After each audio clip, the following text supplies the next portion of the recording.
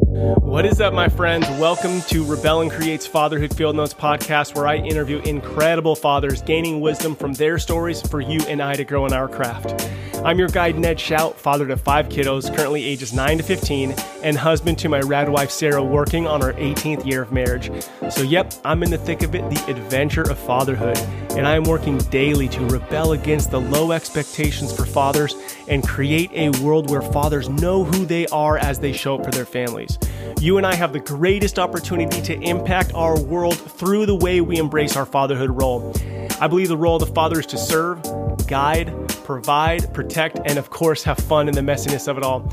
I'm pumped for you to hear today's guest, Mike McCarthy, his second time on the podcast, previously episode 122. Several years ago, Mike and his wife wrote a book called Miracle Morning for Parents and Families, and now they've come out with a workbook to go alongside of it with 7 exercises for you to implement rhythm and systems in your home so that your family can experience a home of collaboration, working together, and truly knowing each other, which will lead to peace and stability, something we all long for. In this episode, we break down each of the 7 exercises, and I encourage you stay until the end because I'm going to explain how I'm going to implement these in 2022 with my family and how you can come along and do it with us. Enjoy hearing the incredible work that Mike has done for you and I to build peace and stability in our homes.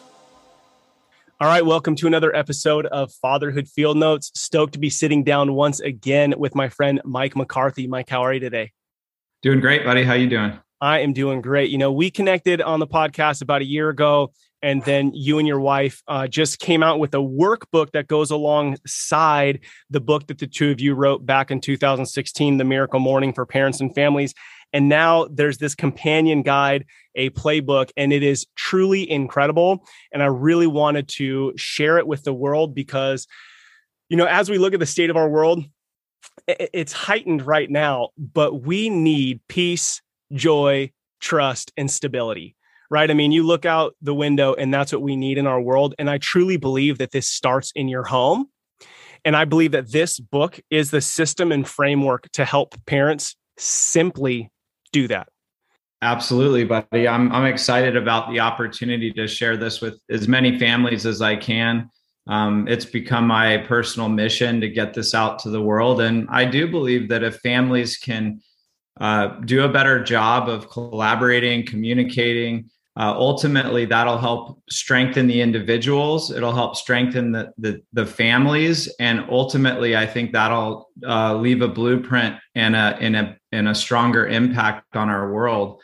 That collaboration matters, working together matters, and teaming up with people, even in our own family, makes a big difference. You know, nobody succeeds alone in this world. So I think we've got to start behaving in a way where we rely on each other and we focus on how we can do that starting in the home.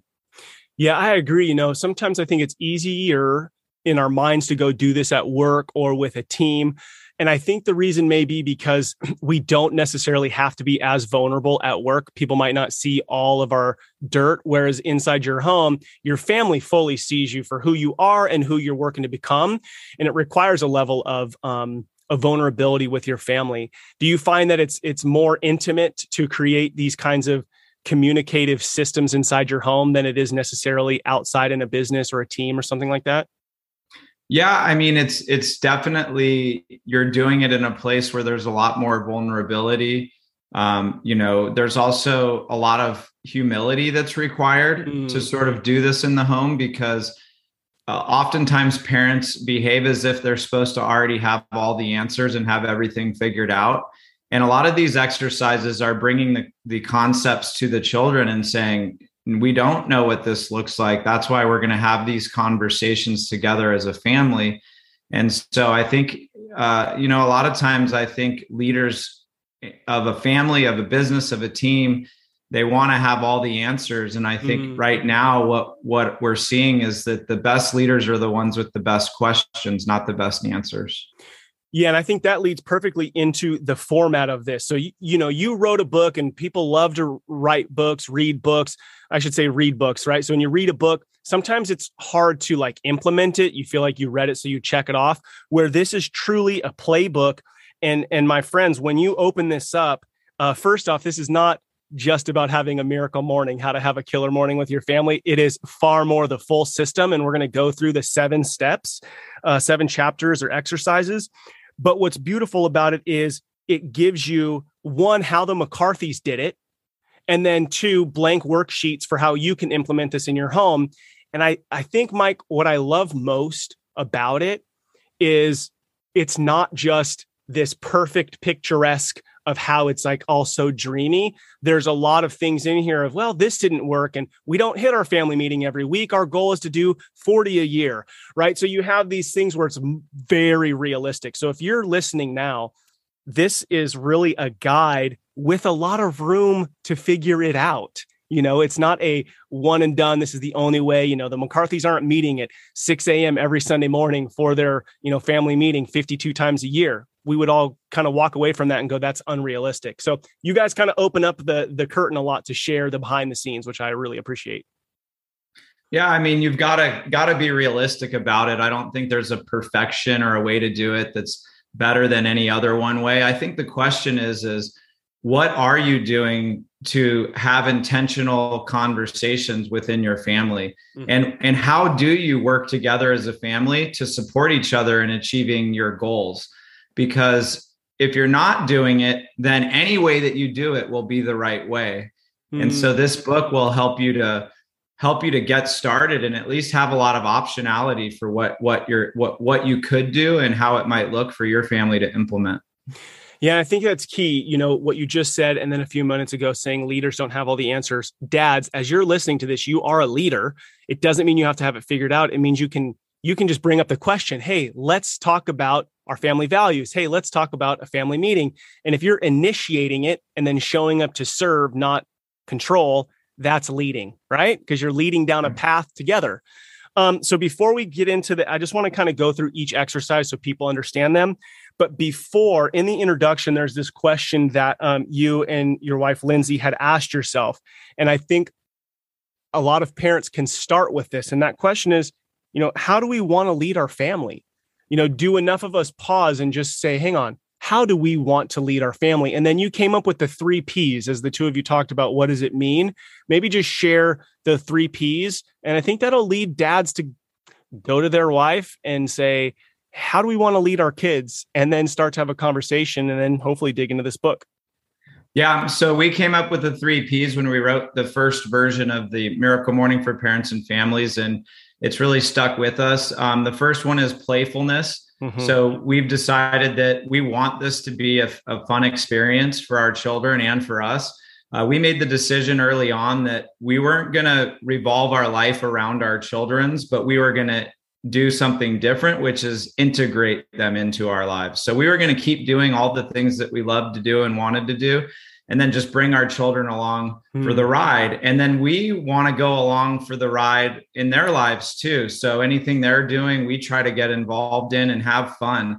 Life's too short to not be having fun. And I think the key to having fun is finding that childlike wonder and playfulness and bringing that into the family, because not only will it resonate with your children to approach things from the place of play where they mostly hang out and reside in playfulness, right? I remember as a kid thinking, I don't ever want to become an adult because they clearly don't know how to have fun. I remember this instinctively. And so we just want to encourage parents to be playful and to have fun. Is it difficult? Is it challenging? Yes, but that doesn't mean it can't also be fun, the experience of parenthood and raising children. So that's playfulness. The next one is being purposeful. And this is where that intentionality comes into, is that we wanted to think about, hey, what do we want our life to look like? And do this with our children and say, what are your thoughts on what our life should look like? How do we want not only to show up and be as a family, but individually, what do you want to become in life? And we ask these questions of our kids a lot, trying to uncover their passions, find out what really makes them come alive, and then help them to do more of that. And I think this idea of leading in the home, like you might lead a team at work, it seems a little bit daunting at first. It even did for me.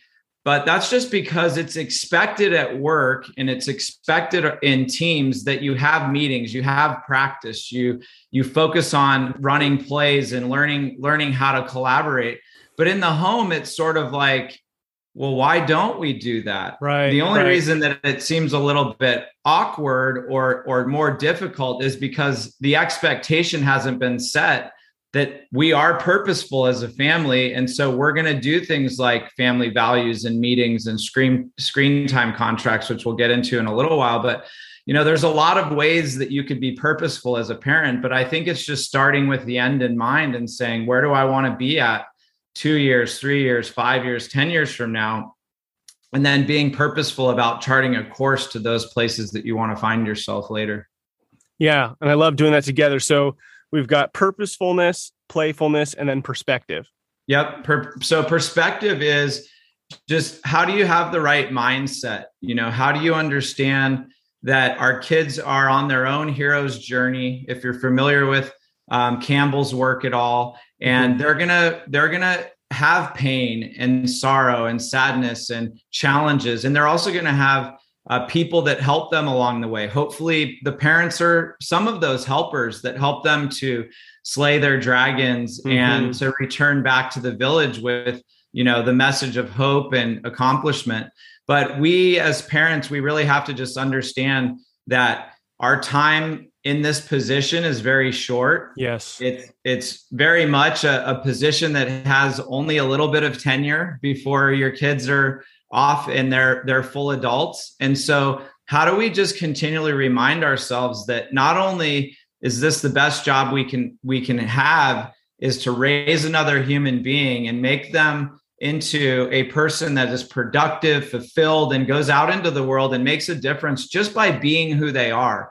They don't have to be a billionaire or a millionaire. They don't have to launch charities and foundations. They can just be who they are, fulfill their passions, and then that will in and of itself become service in the world. And so how do we remind ourselves not only of all of that, but also this idea that we talk about in the book, which is that, our children can become our greatest teachers if we'll let them. Yes, so true. And if we're humble enough to tell them that, how does that empower them? If kids can realize that they also are teaching us as we're teaching them, it puts them in a position of power, which I like to do because I grew up in the era of children are to be seen and not heard.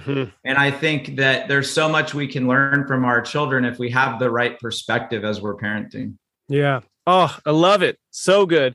All right. Well, let's just jump into briefly each one of these exercises, give people a taste of what kind of framework and system you and Lindsay have been, beta testing for years now. And we get to tap into all that wisdom. And then I just encourage families, if you're looking for peace and legacy in your home, this book can be a big part of that. So exercise 1 is your family bedtime ritual. So maybe just dig into that for a minute. Talk about the family bedtime ritual.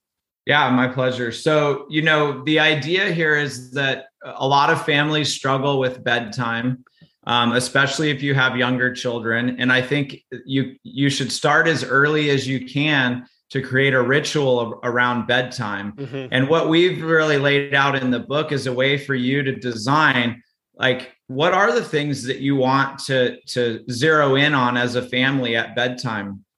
So we have a moment in our house where Alexa tells us, hey, it's sort of last call around the house. Like if you want to do anything, you need to get anything done, 7:30 is when that bell starts ringing. At 8:00, the kids got to go and get all of their bedtime rituals done. So they're brushing teeth and brushing hairs, and on shower nights, they're getting their showers done. And then what we do is we've decided that we want to be learning and experiencing stories together as a family. So we listen to an audiobook together about one chapter, 5 to 10 minutes every single night.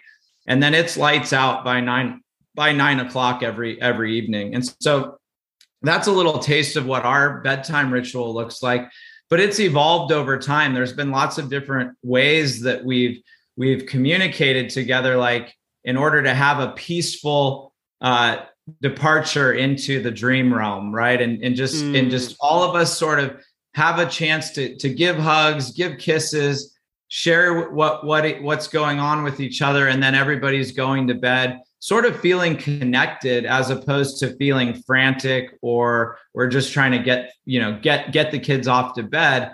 And I think, if you have kids that struggle too getting them to bed, the more you can do a consistent method of what happens before they're expected to go to bed, the more they're just going to fall into whatever's next in the series of the routine that you've created.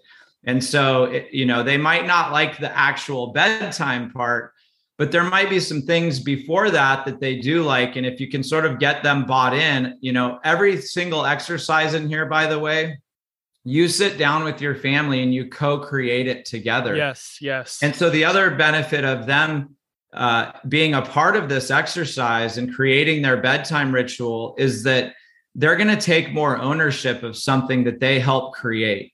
And I think oftentimes we approach it as parents like, this is what you're doing at bedtime. I'm the parent, and this is what you need to do. And that just creates a lot of unnecessary resistance. So if you can sit down and design, using the questions we've provided, a bedtime ritual, then you're going to be way ahead of the game. And, if you get a great night's sleep, by the way, you'll be most equipped to get up the next morning and have a powerful day. So good. So I won't do this on every chapter, but it starts off with a heading, why is this important? Okay. So it goes through why it's important. And then how did we do it? So it explains how the McCarthys did it.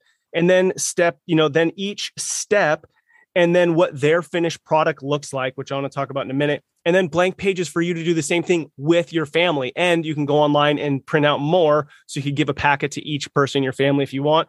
But love the co-creation. Love having Alexa play a part of it, right? You're using technology to help support. It's not dad yelling, hey, it's 7:30, right? So it's not on you, it's on Alexa. And then really, when you think about our children, they want to feel connected. They want to feel stable. And how many parents listening to this are like, man, bedtime is a shit show, right? And it's just chaotic. And it doesn't have to be if you create it together. And the one thing on your, because I love how you put your whole checklist on here. And this really helped us a lot when we had little ones, is on your checklist, what your kids see is stay in your bedroom till 7 a.m. Right now, this might change based on the season of life you're in. But I remember this was huge for my wife. We had a couple really early risers, five kiddos, a couple early risers. And she put clocks in their room and said, don't get out of bed till 7. There's books in your room, whatever, right? Not whatever. There's books in your room. But that was game changing for my wife, is that 7 a.m., not having kids roll out at 6:15 because they just woke up, right? Yeah, absolutely. Yeah, it's super helpful. It gives you that space in the morning that you need. And they also get some space that maybe they need in order to get ready for the day too. Yes, 100%. Okay. So exercise 1, bedtime routine. Leading into exercise 2, your family miracle morning, which is so killer because this is what the book is named, but it's so much more than that. So your miracle morning really would just like, to talk about 2 things here, and you could bring up anything you want, but explain the charms, which is a play or a change on Savers, Hal Elrod's Miracle Morning book, but it's really designed for kids. And then talking about how you guys did your 30-day challenge to kick this off. Yeah. So CHARM stands for creativity, health, affirmations, reading, meditation, and service. And those are the 6 adapted morning rituals that we recommend families focus in on, because they add in a little bit of extra from the Savers, but it's very much the same as well. So they line up in a way that is both complementary as well. So creativity is simply just drawing, playing, role playing, whatever it might be, just getting into play and creativity. Health is eating a great breakfast and then maybe doing a little bit of exercise. And then affirmations, our kids they read affirmations. They're usually pick a different word for each letter of the alphabet. And then they'll say, I am awesome. I am brave. I am courageous. And so each of them have created their own ABCs of affirmations that they go through. Love it. And then meditation, they'll usually set a timer on Alexa or do like an insight timer, kids meditation. And then HAM, and then service, reading, actually I missed, is that my daughter who's dyslexic can't read yet, so she'll listen to an audiobook. Or service is the next part of the program. And oftentimes my son will read to my daughter, and he'll get his reading and his service done all at the same time. And then my daughter just has to go find something to do to serve someone else in the family. And so, I think the one that's the biggest departure in charms versus savers is really the service aspect. And I think it's important for kids to really understand, like, hey, part of being a human being that's striving towards your potential is also serving others as you do that. And so we just felt it was really important to instill that in our children. And then the other thing is there's no creativity in the savers either. There's creativity in it, but not directly specified as just be creative, draw, write, play. And we think that that's just an important aspect for the kids to have a lot of playfulness and creativity inside of the Miracle Morning. Love it. And I've heard you talk about this before I think we talked about it in the last podcast, but if you're going to start the Miracle Morning, one, it doesn't mean that everybody has to get up at 4:30 a.m. to do it. And two, it doesn't mean that it has to take an hour, and also in hearing you talk about it, it's like you can have a list of options for creativity. You can have a list of options for reading so that it doesn't feel super robotic. So I don't know if you have any other thoughts on that before I ask the next question about it. Yeah, I mean, I think it's just all about doing what works for your family. So even in our family, oftentimes the charms aren't getting done in the morning.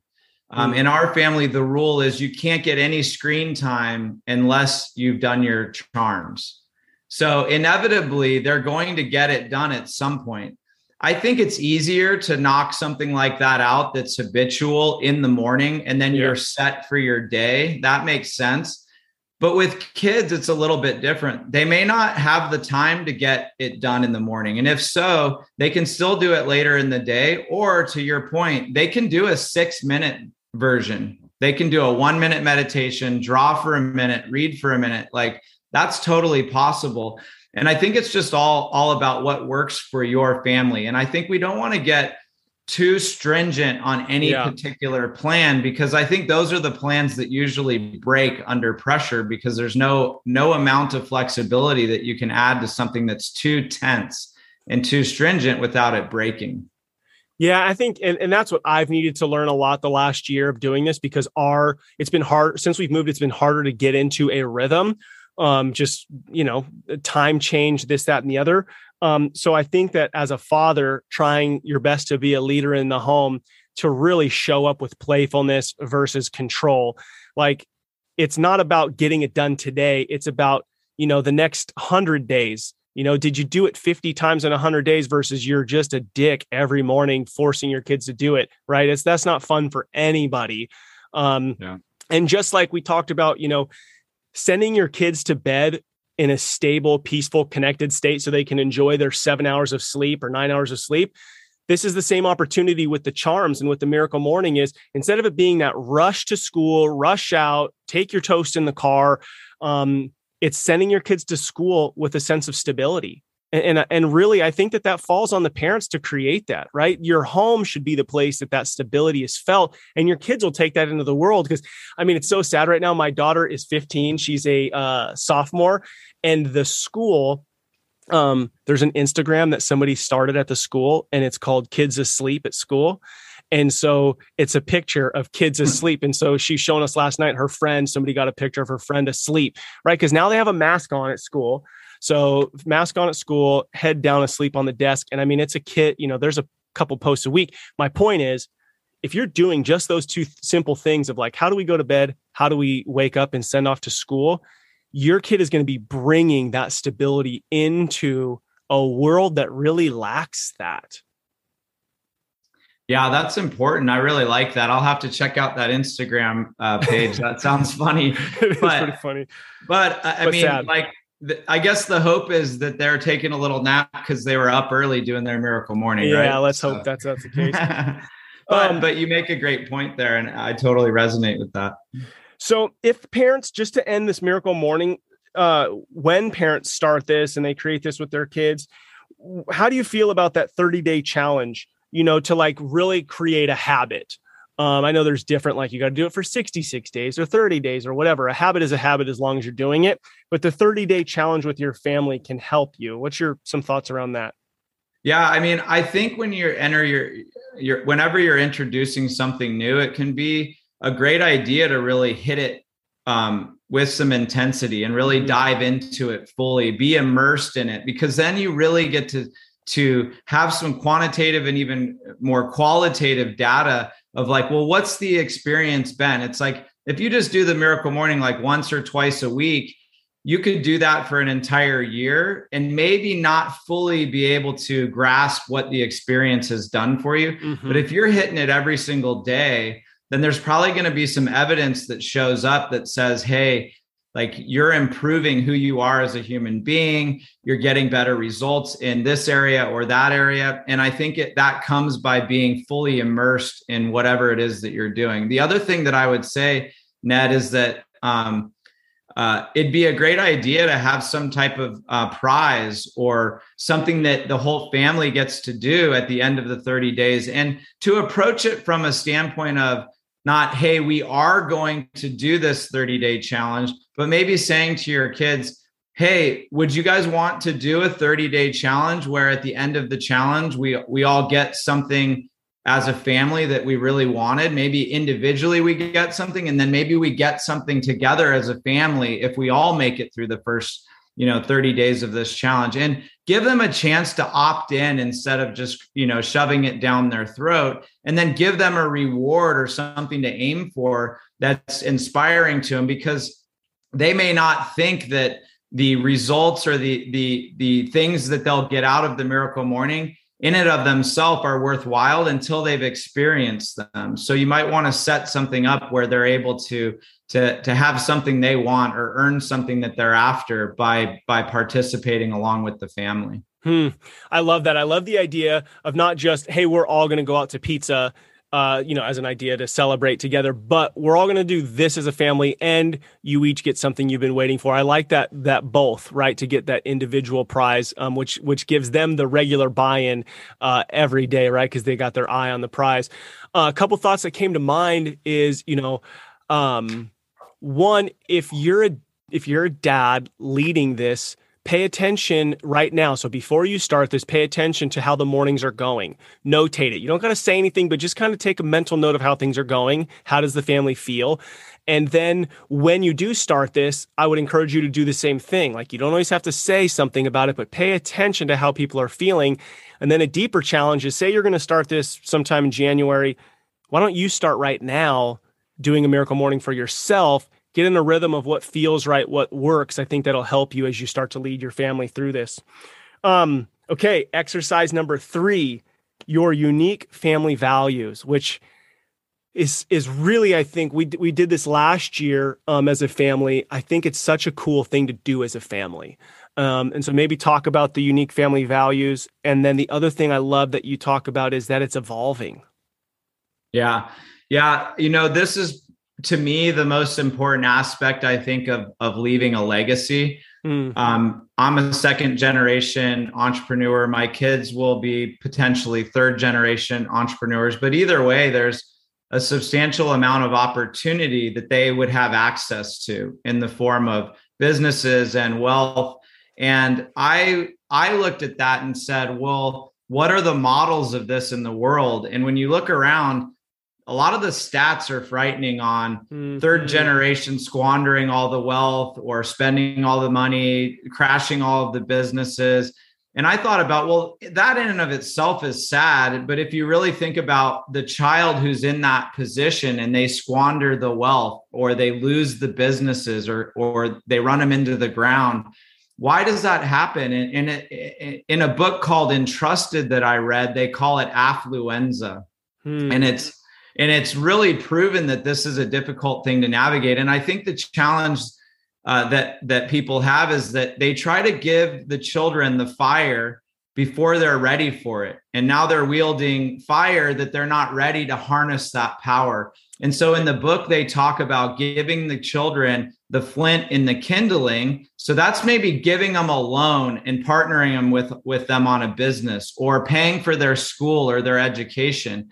But it's not giving them, everything. And it's certainly not giving them the ability to not do anything. And I think actually Warren Buffett puts it best when it comes to this, is he was quoted as saying, give your kids enough to do anything, but not enough to do nothing.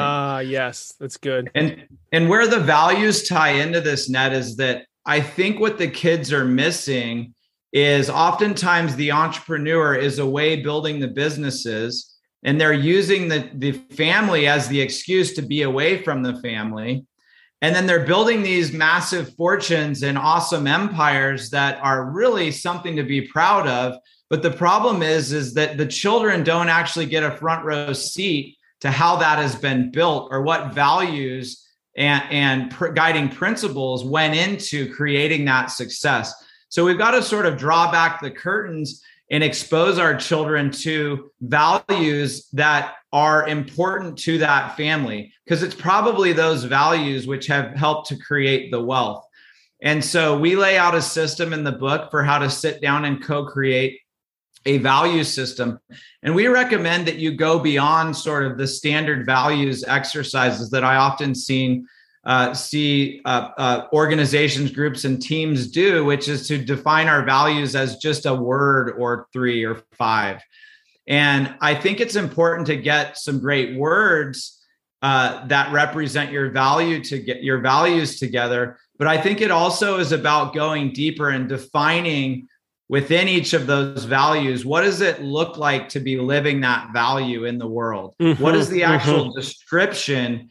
And I think if you can get the words, the title, which is the value, together, and then you can put a description with it, now it becomes a guiding principle as well as a value, instead of just and sometimes values are aspirational, and they're not necessarily the reality of how that family is living. And so another way that we approach this exercise is, and this is a fun exercise to do, like as families, you're going to really enjoy this, is the way you start out is you write down as many experiences as you can that you've had with your family that were positive experiences, peak moments, times when you were at your best as a family. And then you sit around and you share all of these stories. And as you're sharing those stories, you look for the values, the words, you look for the description of the strengths and how it looks to actually live these values. And then you use Post-it notes to collect all of these different words. And then you theme them out on poster boards, and you start to develop your values that way. So it's a very intricate process, but it's really fun because you're exploring all of your family's best moments. And so the values are actually the reality of how you live. It's not just some clever words you throw on a paper that are aspirational. These words actually live in the stories of when your family has been at its best. And so I think that's a unique twist on how this is done. But this stuff really works. Like our children will talk about our family values in moments of success, when they're challenged.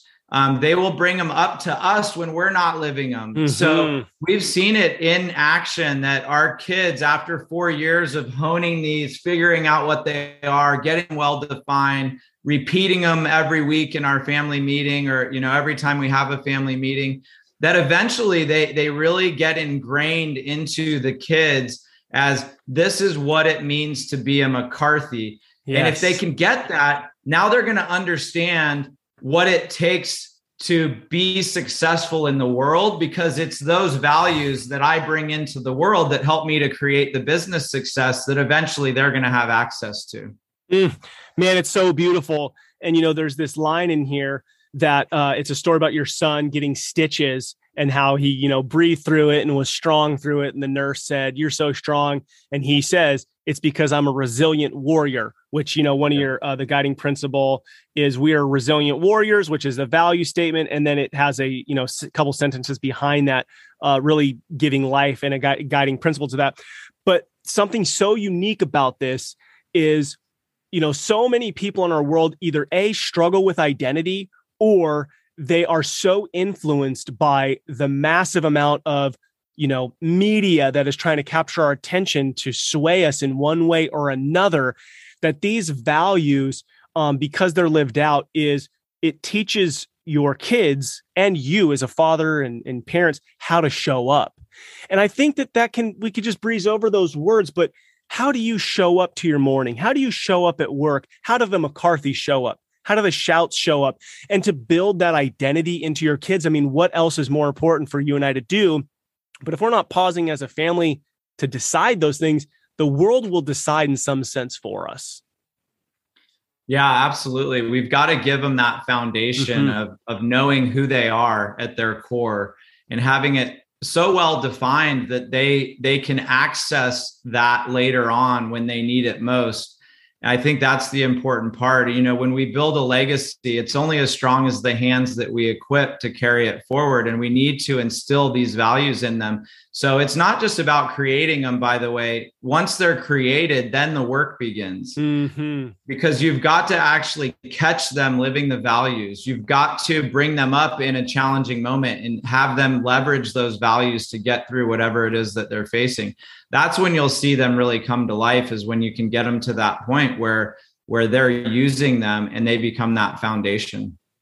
Yeah. And I love what you do in this chapter of the playbook is giving other families examples as well, because you start to see some differences, right? You start to see how other people's perspective of what a value and guiding principle is, which I think is helpful, because there's not one right way to do it. It's who is your family? Who are you becoming? So yeah, solid. Okay. So now exercise 4 is really interesting. And I want to hear the implementation, but it seems like it would really provide a ton of daily, stability. I don't know. This is solid. So if you could go over this with me. Yeah. So the exercise 4 is the STAR system, which my wife's brilliant because we call them McCarthy stars, the thing that we earn in our household. It's our currency. But STAR actually stands for screen time, allowance, rewards, and responsibility. So what we've done is we've sat down with our kids, and this is what we outlined in the exercise as well. And we said, hey, what are all the things that you want to do in the household that would help you to earn stars? So the stars are actually the family currency that we use. And in our family, we sat down, and this is what's outlined in the exercise as well, as we sat down and we asked our kids, we said, what are all the things that you want to be able to do in the family that will earn you stars? And they created a whole poster board filled with Post-it notes where they said, well, if we wash the dog, if we take the dog out, if we load the dishwasher, if we help with laundry. And we boiled it down to all of these different things. And then they had to negotiate with us. Well, should that be worth 1 star or 2 stars? And now there's no foundation for our currency. There's no exchange rate established yet. So it was all an ongoing negotiation. Then the next thing we did is we put another poster board next to the first one. And we said, what are all the things you want to be able to use your stars to get? What do you want to spend them on? And they came up with like 20 different things. But in the end, it boiled down to 3 things that they spend stars on. They use them to buy screen time. So in our household, to get a half hour of screen time, you've got to pay 2 stars. And then they also are able to turn in their stars for cash, for money. Now, anytime they turn in their stars for cash or money, they do have to then put it in the 3 buckets of the give, spend, and invest jar. So it's not a free for all. So there's another system after that that's not actually in the book that is taught quite a bit. It's called the 3 buckets or the 3 jars system for kids. But in the end, it was just those 3 things that they really wanted more than anything else. And so in our family, every day we have a tally sheet, and it creates accountability every single day for them to say, here's what I've done to contribute to the household and take care of myself. And then they tally it up and they get a certain amount of stars for that. And then they subtract from it. Did I have screen time? Did I turn it in for cash, or did I have any sweets? Is the third thing that they spend stars on. And so this was our way of teaching them how to negotiate, how to understand the value of work, and also to give them a way to earn allowance where it's not just a given that they get it. And it's not just a list of chores they have to do and then they get whatever it is. It's more like real life, where if you do the work, you get the reward. If you don't do the work, you just don't get the reward. And so they've been all in on it. They tally them, almost every single day. We miss a few days here or there. If they miss a day, by the way, they still pay for any screen time, but they don't get any of the added stars from the duties that they did. So it's much like real life. If you don't show up for work, you don't get paid. Right. But if you drive your car around, you're still going to pay for the lease on your car, or the mortgage on your car, the insurance, whether or not you go out and work or not. Those bills still come due. Man, when I first read this chapter, I was like, man, that seems like such a big overhaul, right? And I get it right at the beginning. Why is this important? Well, you're teaching your kids about money. You're creating a currency of your own. You're showing them how a balance sheet works, right? Which some dads might even go, oh, I don't even know. But when you break this down and you show your finished product, it's so simple. And I have to imagine that this is, next to creating the family values, probably one of the most fun things that you created as a family, because you're creating your own currency and a way to exchange what the kids want for what you want to get done. And I would think that it would have led to less arguments about how much sugar have you had today or how much screen time have you had today. It absolutely has. I mean, We'll get to it in a minute, but this pairs so nicely with our screen time contract exercise, where they have to really stay on track with these things if they want these privileges. Having things that they want in life beyond just room and board is in our household considered a privilege. So if they want something, they don't just get it. And by the way, my son has said to me, Dad, you're rich. You could just buy this for me. Why don't you just buy this for me? And I'm like, dude, that's not how the world works. If I just buy this for you, then I won't be teaching you how to get what you want in life. I'll just be giving it to you. You don't want that. Trust me, buddy. That's not what you want. You'll appreciate this later on, that even though maybe some of your friends' parents just buy them video games and new computers and whatever it is that they want, like in our household, I'm trying to demonstrate to you that if you put in the work and you do the things that you're supposed to do, eventually you'll earn whatever it is that you want in life. And I think that that's gone a long way. I mean, my son right now has been saving up for a computer for like 5 months. And we're probably going to work something out where he's going to pay. We're going to give it to him for Christmas, but he's going to pay a substantial part of it still. And we're going to just say, hey, you've worked really hard on this. We're going to give you part of it as your Christmas present. And you need to give us some money of what you saved up for that, because we don't want it to just be a freebie. And even on Christmas, which, it might even sound a little bit harsh. Like to me, that's not how I grew up. I didn't necessarily have that. I was an only child and I got a lot of things given to me. And I can also see where that has showed up negatively for me in my life, where I wasn't as trained on, hey, I need to do the hard work to get the reward. There was sort of an expectation. And when things didn't just show up for me, it was a harder lesson than having to learn to go out and earn something that you want at a young age like that. So, yeah, man, I love this, and as I look at this, when you get the book, everybody, you'll come to this, how did the McCarthys do it section? And there's a picture of their chart, which you guys talk about. You laminated. It has, Sunday through Saturday with all these, making your bed's worth 1 star, family hugs worth 1 star. Then you come down to like try a new food. And then I think that there's one on here that I thought, this is so incredible. Is it not complain about the dinner that we're having?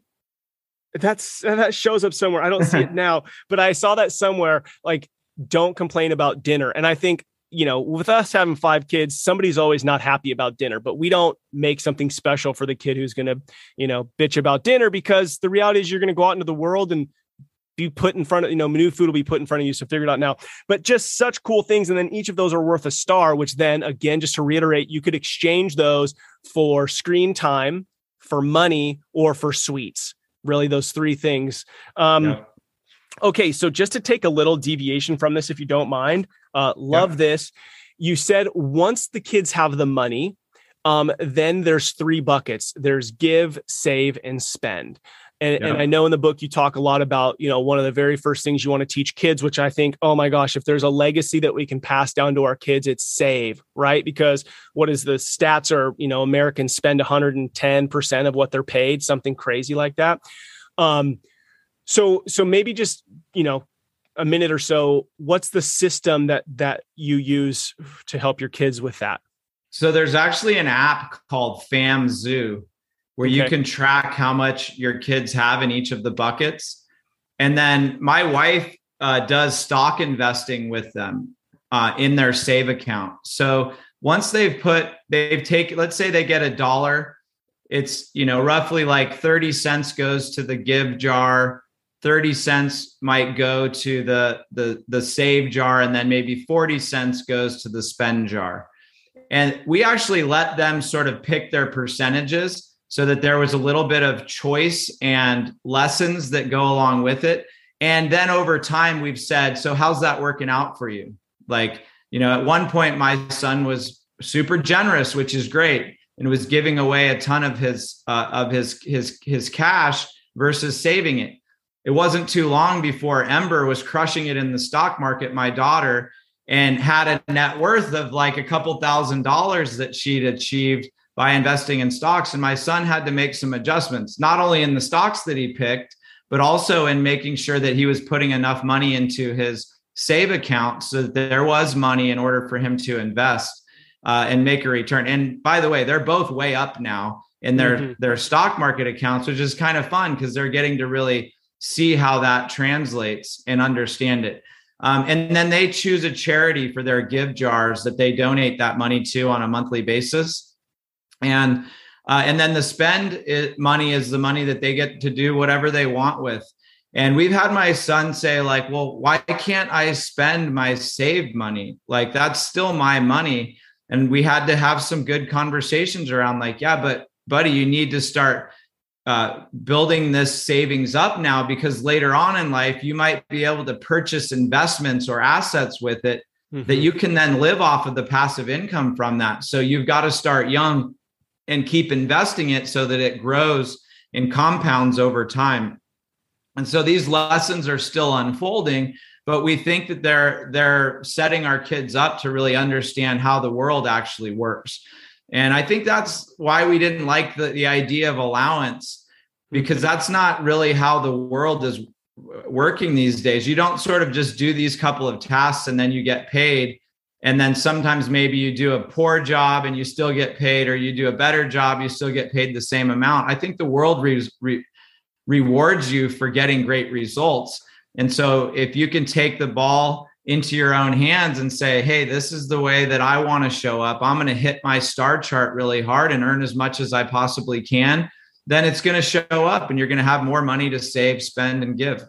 Ah, man, it's so good. So good. So then maybe you could, how many stars does it take to get $1? So in our family right now, it's a 2-to-1 exchange rate. So 2 stars equals $1. Okay, cool. That's so good. And then same 2 stars is a half an hour screen time, right? Yep. And then if I want a Snickers or a bowl of ice cream, how many stars is that? 2 stars. 2 stars. Okay. So 2-to-1. So pretty much simple. Okay. Love it. And we've done some fun things like right now, because my son's been doing such a great job saving up for a computer. for the last like month, we've said, you know what, double stars for everything. Just to give them a feel of like almost like reverse inflation, right? Yeah, all of a sudden, like your efforts are worth more.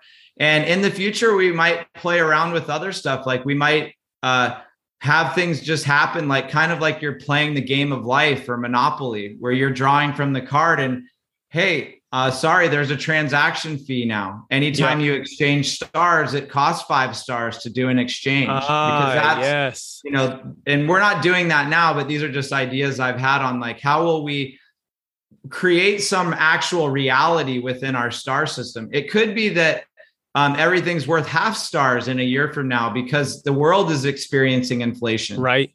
So maybe they should go a month where they experience inflation, where they're doing the same amount of work, but they're only getting half a star for the same amount of work. Man, you guys could definitely turn this into, a game that people purchase, which, mentioning games, I don't know if you've played this with your kids, but we just got this recently, the Rich Dad, Poor Dad cash flow game. Yeah. That's been really cool to teach my kids. My son has been, so we use Greenlight. It's an app where I can, my kids have a debit card and they can invest, but he started investing in the Greenlight app. He has like Google and Amazon, fractional shares. But after playing the game, it got him interested in stocks. So now, like last night, we're driving and he grabs my phone and checks his Greenlight card and is reading, he was telling me, Dad, Google went up, for him, it was like 40 cents or something like that. So it's cool for them to start to see. All right. Exercise 5. Now this really goes into the family screen time contract, which I like that you broke out to be its own exercise, because it is such a struggle for families. And it's really interesting, like my son's 12 and him and I had a long conversation recently. So he's 12. He doesn't have a phone yet. And he's like, everybody in school has one. And I'm like, you can be upset with me. That is okay. That's your right to be frustrated by this. But here's my reasons. Even though you have a reason why all of mine are not valid, this is where we're at. And this is just part of life. And I'm not mad. I'm not angry that you don't think exactly like I do, but it is definitely a topic of conversation. So what are your thoughts on this exercise? Yeah. So, this exercise came of the struggle of like, a lot of parents they're like, hey, it's an hour a day.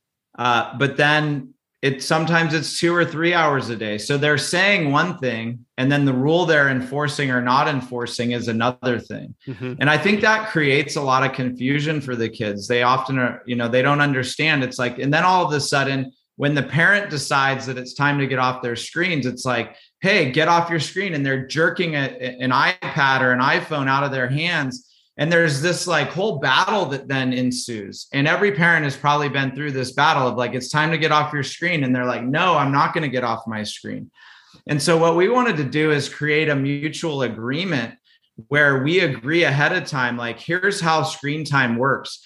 And some of the things that have worked for us is that the kids have to do screen time in 30-minute increments, and they have to time themselves. And they have to, when the alarm goes off, they have to come and ask for more screen time. So there's a break that they're naturally getting every half hour that they have screen time. The other thing is that sometimes they'll mess up and they won't set a timer. If they do that, they lose their screen time for the rest of the day. Mm-hmm. So if we'd say, hey, go have screen time, and I'm looking and I know that it's been 40 minutes, but they haven't come back yet. I go into the room and I say, Alexa, how much time's left on the timer? If Alexa says there's no timer set, then they're done with screen time for the rest of that day. So it's teaching a lot of responsible use of electronics, intentional use, where they're not just numbing out their mind and using it without there being some consideration and some consciousness brought to it. And so that's how we approach it. The kids are allowed to have an hour during school days and 3 hours each day of the weekend, Saturday and Sunday. They pay for their screen time with their stars. And there's some screen time rules for mom and dad that we've had to follow. So we don't have to set timers like they do. And we don't have the same limitations because we operate our businesses and our lives off of the phone. But we definitely have said to them, like, what are the things you think mommy and daddy should have to agree to? So we don't do screens after 8 p.m. And our electronics, my wife and I, don't live in our rooms either. So our kids aren't allowed to have their electronics in the bedroom, and neither my wife and I are not allowed to either. So there's a little bit of like lead by example, and we're going to take some steps so that we also honor the screen time contract. But here's what you've agreed to. And oftentimes we know that there's an infraction, but we forget what the penalty is. So we have to go reference the screen time and contract and say, you already used up all your screen time and I just caught you on your screen. We got to go look up what's the penalty for that. And I believe it's that they lose their screen time for the whole next day if they do that. And so we're having to use it not only as a tool to track all of these different rules, but also as a way of saying, hey, put it in front of you. Like, you signed this. Your word is your bond. Like, if you're going to sign a contract, you'll be held to it in the real world. So just understand that if you don't like what I'm enforcing right now, then you need to renegotiate it with us. It's not that you get out of the contract just because you don't like it. You have to go renegotiate the contract. And so that's created some great lessons, because they've come to us and said, we don't think this is fair. This is how we want it to read. And we go back and forth. And if they have a good, valid point, then we'll edit the screen time contract and we'll print it out again and we'll all sign it. And that's our revamped screen time contract. We've probably had like 18 different versions of this since we started. So I think as dads are listening to this, they might go, oh, this just sounds overwhelming, whatever. But here's the bigger thing that you're missing is what you just shared. You're having your kids sign a contract at 10, 12, 13, 14, 15 years old, and then coming and renegotiating. You're setting your kid up for some major success throughout their entire life, because they're going to deal with purchasing homes, purchasing businesses, jobs, so many things where now they're going to understand a contract. They're going to look at it. They're going to understand, this is what I committed to. My word matters. Don't go break it and then say it's unfair. Look at it and say, this is unfair, and then go negotiate. Right. And when you walk, if you're going to be an employee and you want to go work somewhere, your kids are going to need to have those abilities. And where else are they going to learn them? They're not going to learn them in school. They're not going to learn them in college. Nobody's teaching this. They're just going to follow whatever's told to them. And when you have this opportunity with this phone, with this contract, it's a huge opportunity to prepare your kids for the world. Something you shared, two thoughts here. One is what we've done recently with our 13-year-old and 15-year-old and have phones. And now I'm rethinking it is, we can set on our end that, that TikTok shuts off after 30 minutes a day, or, Instagram shuts off after whatever, Pinterest. It works well, but it's not consciously teaching the kids to keep track of it, because if I gave them an hour, they'd probably use up the whole hour. So when that TikTok shuts off, they're more like, damn it, I can't do this again till tomorrow.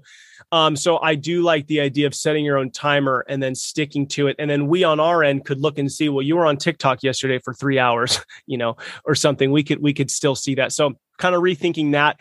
And then what's your opinion on this? My daughter is reading a book, but she's buying her books via like Kindle, but she has the Kindle app on her iPhone. So like last night, I said to her, she's reading on the couch. She read for an hour because she's into her book. But I was like, hey, next time you want to get a book, I want you to buy a paperback, because you're laying on the couch for an hour and then carrying the phone into your bed because you're really into this book. But that's pretty hard to monitor. So what's your thoughts on that? Yeah, I mean, we allow our kids to do Alexa audiobooks. Okay. And they can do that as much as they want because it's not a screen. But that's definitely an area that we haven't got to yet with our family. So the kids don't do books on Kindle. All of their books are either Audible or they're paperback, like in print books. But I mean, I think that I would just be happy that my kids were reading on some level. Yeah.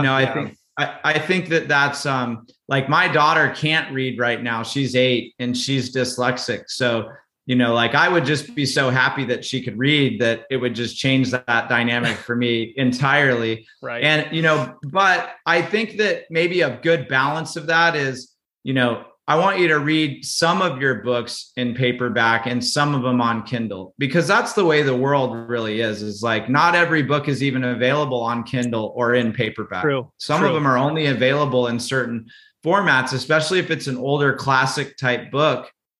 Sometimes it's only available in Kindle. So I would think about, what's your actual end goal? Is it less screen time? If so, you've just got to understand, like, Kindle is probably not the same as screen time because you actually are reading. And there's probably some settings they could put on there to make it more true to a without all the colors, the blue light and stuff that's harmful for your eyes. And you also might consider, why don't you just get her an actual Kindle reader that's more like a book that has white and black. Yes, that's a good idea. Because then she can still get a book electronically there's so many benefits to that, but then she's not also on her phone. Yeah, like 10:30 getting a notification that somebody posted something funny on TikTok. And so pausing to go look at it, which I can't monitor as well. Okay, I know we might be running out of time here for you. So we have 2 more exercises. So I'll just have you jump into those quickly so I don't take up too much time. So exercise 6 is family goals. So good. So here's what I'll ask. I like that in your family meetings, you share a big goal you have for your, maybe for the year. And then you have a family goal and then individual goals. And then also some of it's based on some pillars. So maybe kind of explain those things and anything else you find that you'd like to share. Yeah. So, one thing I want to state, and this is the perfect time to do it, is, I think it takes time to get all of these exercises up and running. And so I don't want anyone listening to this to think like, hey, I'm going to buy this book and then I'm going to do all the exercises in a week. And then, by mid-January, I'm going to have all of them up and running. Like, that's just not realistic. And it makes this whole thing seem daunting. Mm-hmm. And you also don't have to do it in order. Like, it's not designed where you do exercise 1 first and then exercise 2 first, next, and then 3rd and so on. You could just pick one of the exercises and do it. And if you were really struggling with all of these together and you weren't sure where to begin, I really think that this exercise on your family goals would be a logical place that's not that difficult to start with. And it's a place where if you set it up right, the kids will be attracted to this exercise because you can say to them, hey, I want you guys to lay out some things that you really want in your life, that you want to strive for, that you want, whether it's material things or academic things or sports related things, whatever it is, it can be completely yours. Our only request is that one of them is something that's fun, that really speaks to your passions. And one of them is challenging, something that's really going to push you out of your comfort zone. But in the end, they get to pick what their goals are. And I think for me, that's kind of cool to be able to tell kids, hey, whatever you want, we're going to support it as a family. We're going to have your backs in getting that. And so that's how we set up the individual goals. And then in our family meeting, they will set weekly goals that help them stay on track for their big goals, their big heart and their big fun goal. As far as the family goals are concerned, we've just taken the 6 pillars of GoBundance. And we had adapted those for our FamBundance community, which is where we take families on mastermind events similar to the main company and what they do for entrepreneurs. And so those are the areas that we said, you know what, these line up perfectly to help create categories for what's most important to our family. So it's genuine contribution, honoring commitments, health, relationships, and financial literacy, I think, are some of the categories. And so what we do is then we go through and we do an exercise as a family where we create a menu of everything that could be possible and that we maybe want to strive for in those areas. And then we center in and set goals as a family. We're going to travel this much. We're going to contribute this much. Here are the different charities we're going to volunteer for or help support. And you just really start to lay out, like, based on the categories of what's important to your family, what goals can you set for the upcoming year as a family? And we also do this, Lindsay and I, as a couple. So we have our couples goals. Mm-hmm. I have my individual goals, and then we have our family goals. And we're big goal setters in our family. So I have a ton of goals every year. I mean, I probably set 100, 150 goals every single year. And some of them are things that are going to happen automatically that I'm just tracking, like number of runs, number of workouts, stuff like that, number of days snowboarding. But some of them are things that I'm stretching towards, like hiring an investment manager or getting the sauna in my backyard, that require me to put a little effort and thought into making that happen. So we like to communicate what our goals are as individuals, and then also what our shared goals are as a family in our family meetings. So every week there's a touch point, like how you doing on your goals? How, what's new with them? What are you striving towards? And how can we support that? And so we actually don't call our family meeting a family meeting. It's called a family dream session. And we do that because we didn't think anyone would really want to go to a family meeting. It doesn't sound that exciting. And so it's all in the marketing. You want to brand it so that it's something that's appealing. And so the goal setting ties into that, because they're really, what are your dreams? What do you want to see happen in your life over the next year? And how can we support that together? Yes, love it. And that's exercise 7 is your family meeting.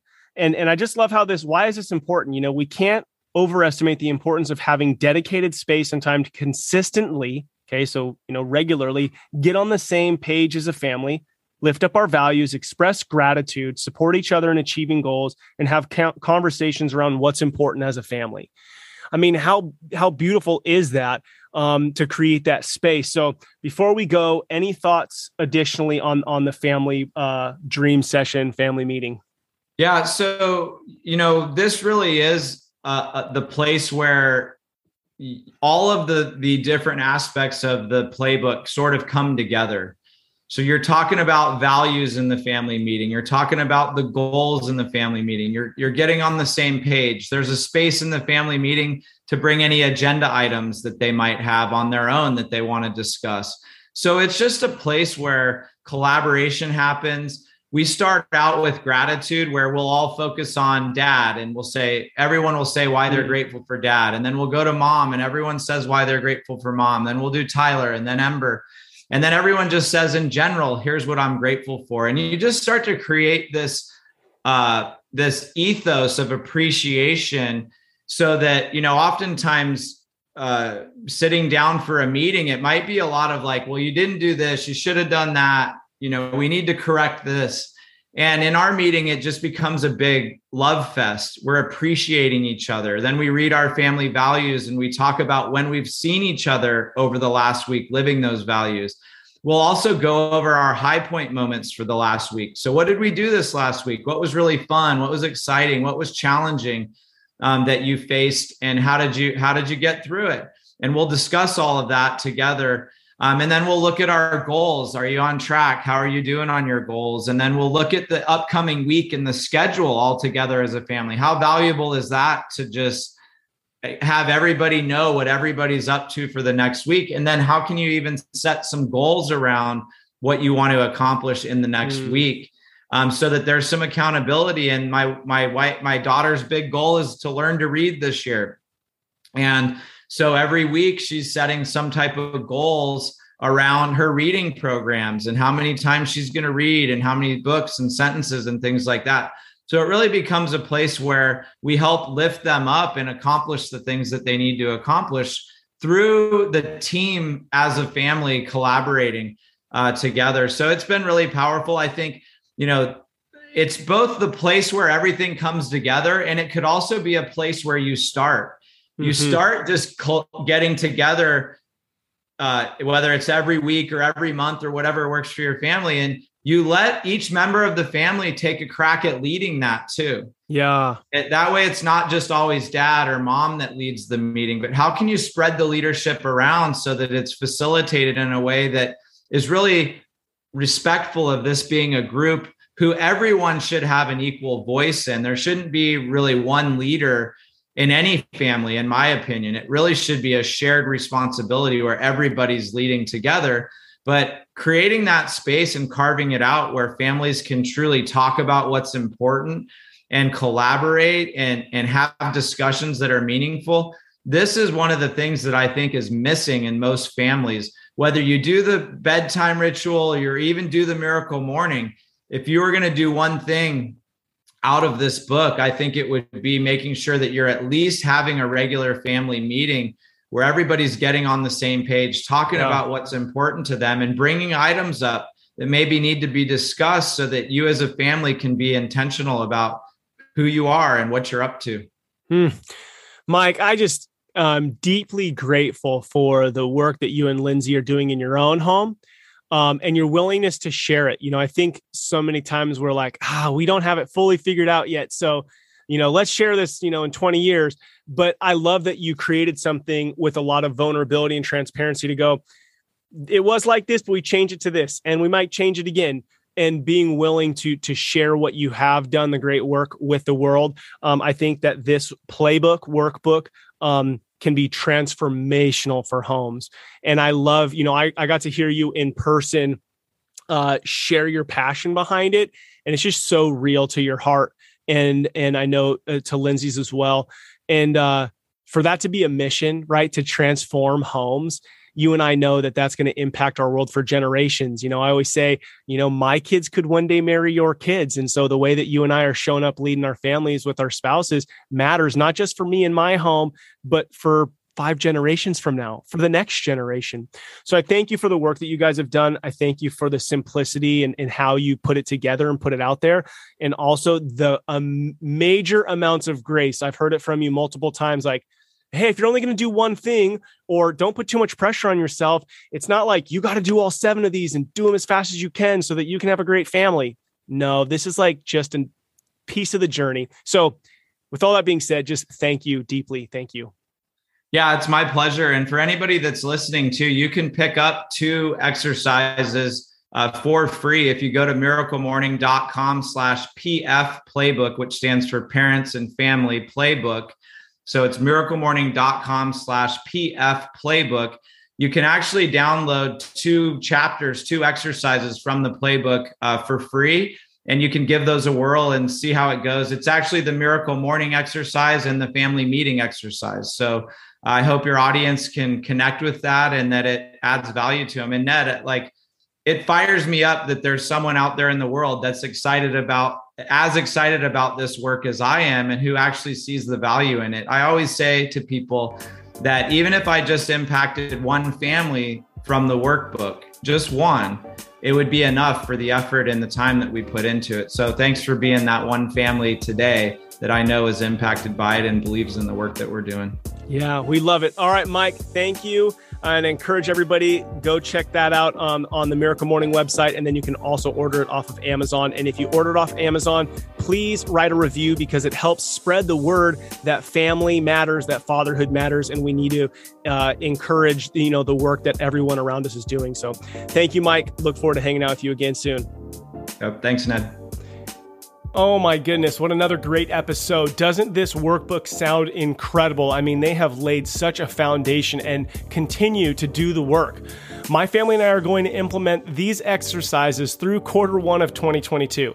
Now, we've done some of these things, but we're going to go through them all again. And I'll be posting updates on my social media and going over what worked and what didn't on my Friday podcast, Craft of Fatherhood, which are shorter, so you could check those out, follow along with us. We're going to start this sometime mid-January, so keep an eye out. I hope you will join me. Go order that workbook on Amazon today. You can also order the Miracle Morning for Parents and Families. I'd encourage you just to order that on Audible so that you can listen to it while you're doing all your running around this Christmas season. But it'll give you really an introduction onto what is the Miracle Morning all about. The original book was written by Hal Elrod. So check it out, you guys. We are all on here because we are dads on the adventure of fatherhood, and we want our families to live extraordinary lives, which means not ordinary, which means it takes work, engagement, strategy, learning. This is an opportunity to do so. Maybe it's not the one for you, but maybe it is. Thank you to all you dads out there listening to Rebel and Create's Fatherhood Field Notes podcast. What you do matters. Don't be like everybody else. Be yourself. That is who your kids, spouse, and community needs. This is your guide, Ned Shout. Together, let's rebel against the view that fatherhood has little impact and create lives engaged in mastering the craft of fatherhood. Look forward to talking to you next time. If you haven't seen the TEDx, please go watch it. You can find it on Instagram, Facebook, or just YouTube, Ned Shout TEDx Fatherhood, and help spread the word that fatherhood matters. Bye.